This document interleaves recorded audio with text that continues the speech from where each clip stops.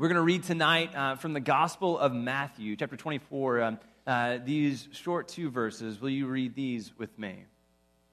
As Jesus came out of the temple and was going away, his disciples came to point out to him the buildings of the temple. Then he asked them, "You see all these, do you not? Truly I tell you, not one stone will be left here upon another. All will be thrown down." This is the word of the Lord. Thanks be to God. Amen. You may be seated. Oh, come on. I'm sorry that we told you, okay? It's part of being in a relationship. Eventually you get used to these annoying little things that bug you at first.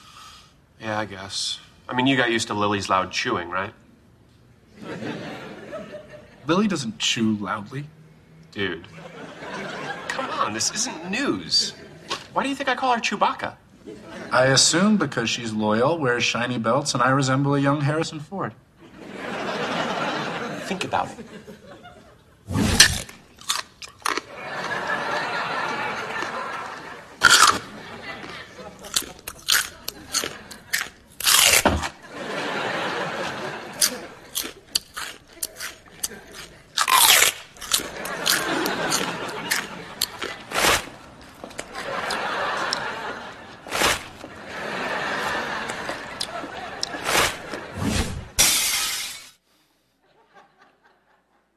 There are just some things that we can't know, right? There are just some things that we are blind to, that we are so close to, that we are surrounded by. Sometimes we are just surrounded by something, and we're so close to it that we can't see it. It's invisible to us. And I think that's so important to know as we talk about building an irresistible environment. Happy birthday, church, and welcome. I am so excited to celebrate with you. Tonight we celebrate a year of ministry, and just want to say thank you all for the amazing opportunity to do this and to be here and witness to what God is already doing among us. As we've been in this season, we know we're getting ready to come up on our birthday. We know we're looking forward to 2018 and what God has for us. We've been in this sermon series called One Church 2.0. What are the ways that we need to upgrade? What are the things that we need to do differently as we look forward to 2018 and this new year that God has for us? What are the things that we need to do in order to reach new people for Christ? And tonight we're talking about building an irresistible environment, building a place that people want to come to worship God. And there's a problem in building an irresistible environment. There's some sermon notes in your bulletin. If you're somebody who likes to write things down, it's there for you, and you can take some notes and maybe take it home and think on it, meditate on it. But your first blank is this: that the problem is that sometimes there is something in life that you cannot see. There is something in your life, you probably see it every day. You see it every day, but you can't see it. It's just, it's just not there. You're blind to it. And if you don't believe me, look in the back seat of your car. Right? And look in the what's in the back seat of your car. Now, some of you are just like those immaculate people that keep Armor All in your back, in your back seat, and you're like, I got the paper towel, whatever. I love you in Christian love, but I don't like you as a human being. But look in the back seat of your car, and if you want to know, and just, as your pastor, I have to be honest, this is the back seat of my car. And you look at it, and you're like, Andy, that's not that bad. Just a couple of things. I got a blanket in there, got, car seat, a little kid's jacket. You say, look over in that other car seat, right? Look over in the other footstool. You say, what is all that junk over there, right? Well, I'll tell you what it is. A hanger, 2 curling irons, a sippy cup, a clean diaper, it's clean, a clean diaper, and 2 ice scrapers. We haven't had any ice this year, and I have 2 ice scrapers in the back of my car. This is stuff that I am blind to, right? Like, I was thinking about this sermon, I was thinking, okay, what are we blind to? And I, opened up the back seat of my car, I threw my backpack in there every morning as I go to work, and this is stuff I do not see. But if I was to give you a ride, and if you were to say, hey, we're going to go out to eat, and you're one of those people who like to ride in the back, and you'd say, here, let me ride in the back, you would see that stuff, right? You would notice it. And that's the thing about fresh eyes. Fresh eyes see what we don't see, and they see it immediately. You would notice a diaper in my back seat, right? Whether it was clean or not, you would notice a diaper. Or the fact that there wasn't space for you, the fact that there wasn't something available for you, you would notice that immediately. Immediately. And this is something we have to be intimately aware of as we look at our goals in 2018, as we look forward to what God has for us. This is something we have to be aware of. For the last several weeks, we've been reminding ourselves, and every week we come together, we remind ourselves of our mission as One Church. That One Church is a new community for new people seeking to change the world with the love of God. We're a new community for new people. We know that new people will be more likely to join a new community than an existing one, and so we've started a new community to say, you know what, we want to build something where everyone's new, and we're kind of doing things, and we'd love for you to join us. We've created a new community for new people, and we are seeking to change the world with the love of God. We know that most people, whether they're Christian or not, believe this world needs to change. Most people, if you ask them, are you content with the way things are right now? They would say no. I think there are some things that are going on that are just wrong. And I think we need to do something about it, and we agree. And so we've created a new community for new people seeking to change the world, and we believe the best way to do that is with the love of God. It's with the love of God. But here's the thing, if we're going to do this in 2018, if we're going to do this thing, then we have to create an environment that's attractive to new people with fresh eyes. We have to create an environment that's attractive to new people with fresh eyes. And if you're around church at all, you might hear that word attractive, and you might kind of balk at that and be like, wait a second. We're church. We're not like glamour shots or whatever this is. We're not supposed to be attractive. What does that mean? This is like an age-old debate of whether or not the church is supposed to be attractive or missional, attractional or missional. And as we enter this debate, we look at what these two terms mean. What do these two terms even mean? Well, attractional looks like this. Come and see what's happening at church. We would call this event, this thing, attractional, right? Like we're having a birthday party. There's going to be, like a Superman and Belle, and we're going to have balloon animals, and it's going to be like this awesome time. We're going to have cake. This is attractional. We hope this is attractive to other people. We'd say, we'd love for you to come with us, and we're going to go to church, and we'll meet you there. It's attractional. Come here to this thing. And some people say, like church isn't supposed to be attractional. It's supposed to be missional. That's what Jesus did. He was all about mission. He was all about going out, right? Missional looks like this. It says, see what's happening in your neighborhood. See what's happening at your house. See what's happening at my house. It's right next door. See what's happening on your front lawn. This is missional. It's out to the people. It's out there. It's happening right in front of you, right here and now. It's missional. It's missional. And so when somebody asks us and says, is your church attractional or is it missional? Our answer is yes, right? Like we're supposed to be all these things, that we're attractional, that when Jesus did ministry, he sat with the woman at the well and he told her all about her life, and she went out and said, come and see this man that has told me everything about my life. She attracted others to Jesus. And then Jesus turned around and he went to the people. And he went out to them and he met them and he did ministry with them. And those people in turn went out and they brought others to Jesus. This is who we are. We are attractional and we are missional, and we are creating an environment that new people with fresh eyes will want to come and experience God. They will want to come and experience God in this place. That's my hope and my prayer. And so our challenge is simply to create an irresistible environment. Create an irresistible environment. And I have some steps, some ways to start thinking in this way. One of the ways that we start thinking in this way is actually a quote by Simon Sinek. He says this, that what we do communicates what we believe. What we do communicates what we believe. All right, Jesus knew this. Jesus knew this. In the Gospel of John, he tells his disciples this very thing. He says in chapter 13, a new commandment I give you, that you love one another. Just as I have loved you, you also should love one another. By this, everyone will know that you are my disciples if you have love for one another. He says, listen, other people are going to know that you're my disciples not by you telling them, right? Not by you whipping out your Bible and having it all like marked up. Like you've seen those Christians, right? You've been to Bible study with those people, and then they flip it open, and they just kind of like happen to lean it over and just be like, do you see these highlights? You notice how I got these different tabs, right? And Jesus says, listen, other people aren't going to know that you're my disciples by how marked up your Bible is or by, they're going to know that you're my followers by the love you have. By the love that you have, that what you do communicates what you believe. What you do communicates what you believe. It looks like this, right? Like if you give eye contact to another person, if somebody's having, and if your children, somebody's having a conversation and you're making eye contact, you're looking them in the eye and you're nodding and you're responding to them verbally and you're doing these things. If you're giving that eye contact, you're communicating what you believe about them, that you're important. You're important enough that I'm going to give you my attention, that I'm going to engage in this conversation. I don't have to be in this conversation. I could be somewhere else, but I've chose to be here right now with you. You are important. But if you're not making eye contact, if you're on your phone, somebody's talking with you, and you're communicating something completely different.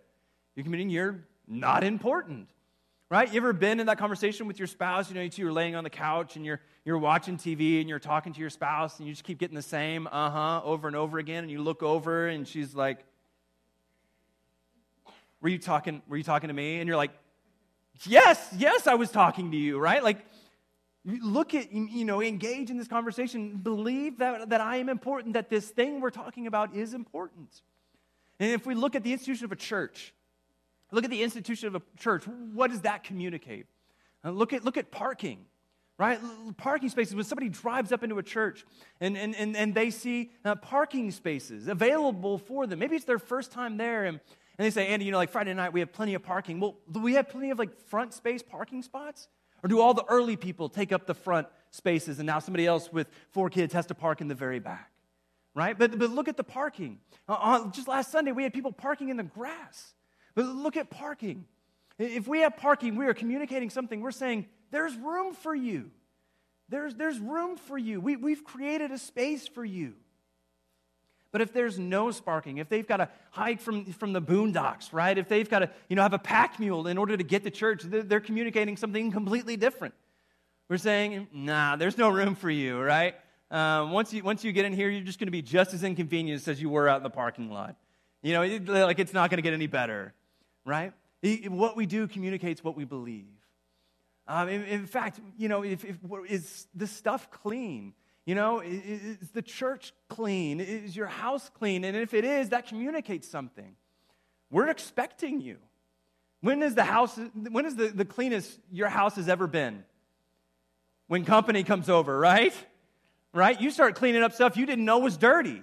Or at least I do. I get told to clean up this stuff, and I was like, toilets aren't self-cleaning? I just thought that's why the water was in it. And no, you got to scrub that thing out, and so once a year, I go and do that thing, and I clean it more than once a year. The cleanest your house has ever been is when you were expecting company, right? When you were preparing for people to come over, and the same is true for a church.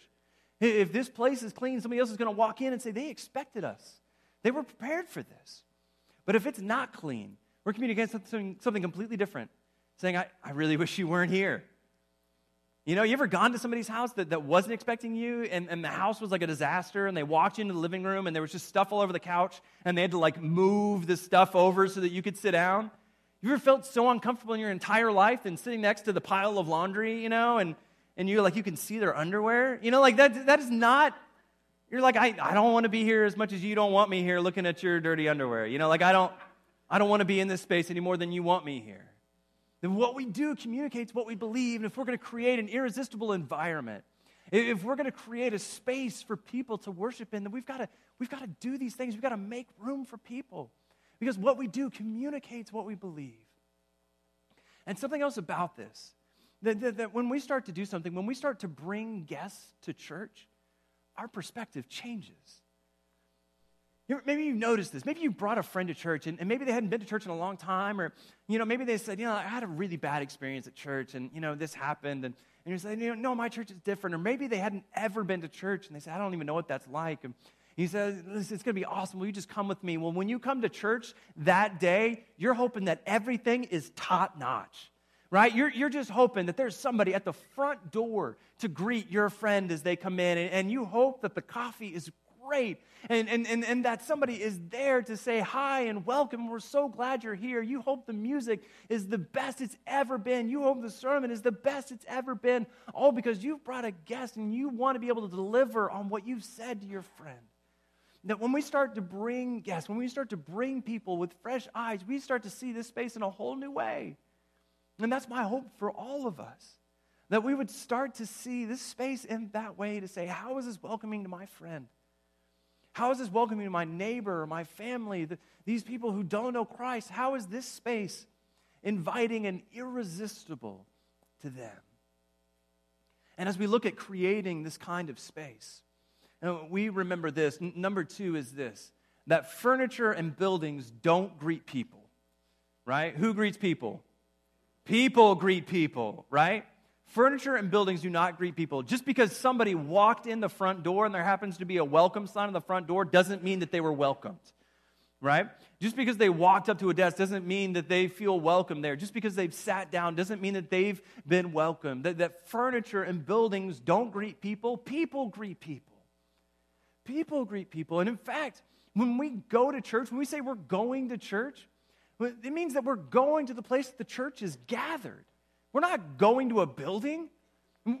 Church, it doesn't mean this thing. It means us. That if we were to do this thing in a school, it would still be church. If we were to do it in a house, it would still be church. If we were to do it in the parking lot, if we were doing it anywhere, it would still be church. And because of that, this building is not meant to do anything but keep rain off of us. That if we're going to do this thing, we're going to be here and we're going to greet others. We're going to say, we're glad you're here. That you're welcome in this space, because furniture and buildings don't greet people. People greet people. And in Jesus, in his own life and time, he's doing ministry, and the disciples turn to him and they say that thing we read a little while earlier, Matthew 24. Jesus was coming out of the temple and he was going away, and the disciples stopped him and pointed at the buildings of the temple.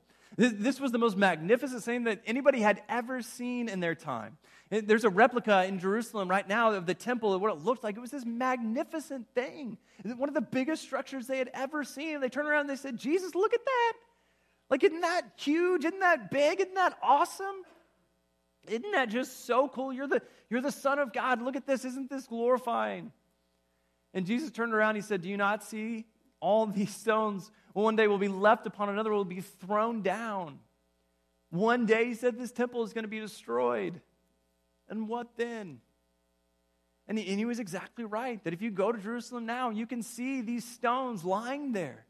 And these stones were the things that Jesus pointed at. He said, listen, these stones will be left upon another.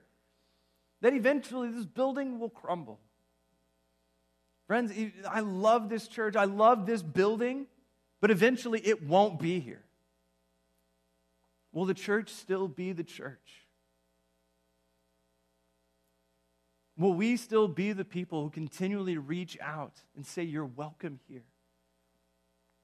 And with you, I want to change the world. And because of this, because the buildings don't greet people, because people greet people, we're gonna practice something. We're going to practice something. I hope that you remember this for the rest of our lives. We're going to practice a thing called the 15-10 Connect Rule. The 15-10 Connect Rule. It looks like this. Can you clear our background, Anatoly? That 15 minutes before worship, I hope you'll talk to somebody that you don't know. 15 minutes before worship, I hope you'll talk to somebody you don't know. And it doesn't have to be people that, you don't have to know if they've been to worship before. You can just know whether or not you know them. And just introduce yourself and say, hi, it's nice to meet you. And here's the thing about this. 15 minutes before worship, you're going to talk to somebody you don't know. But the thing is that someone has to be within 10 feet of you.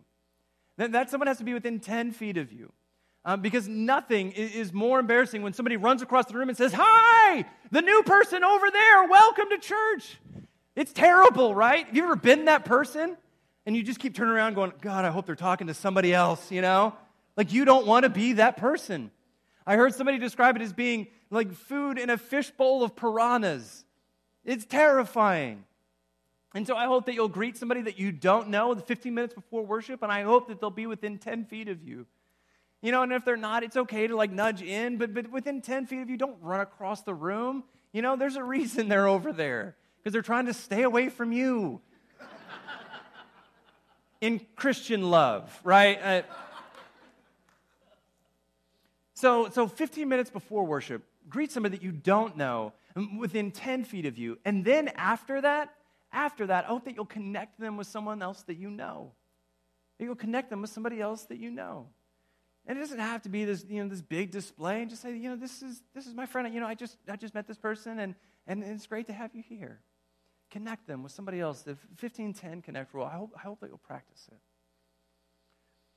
And as we look at creating an irresistible environment, as we look at creating a space that other people will want to come and worship, I hope that we'll remember that what we do has to be helpful. What we do should make a difference. Paul writes about this in the book of Romans. Maybe you've heard this passage before. He says, do not be conformed to this world, but be transformed by the renewing of your mind, so that you may discern what is the will of God, what is good and acceptable and perfect. Paul says, be transformed by the renewing of your mind. Because Christ is in your life, it will transform you. Now, what I mean by that is not that your life will get better. Not that you'll give your life to Christ and you'll just immediately have a Porsche, or your bank account will just always be flush. But what I believe about that is that if you accept Christ in his fullness and everything that comes with it, if you accept Christ, then your life will be transformed. It will be made new, that even in all the pain and suffering, there will be meaning and purpose. That there will be a direction of your life. If you accept Christ, it will transform you. That I believe that a renewed mind results in a changed life, which results in a changed world. That if we are going to make any difference in this world, if we're going to be a new community for new people seeking to change the world with the love of God, if we're going to change anything in this world, it is going to be one renewed mind at a time. It is going to be by inviting others to an environment we believe is conducive for the Holy Spirit, that we believe God is present in this place, that we believe we have an opportunity to hear from God in this place.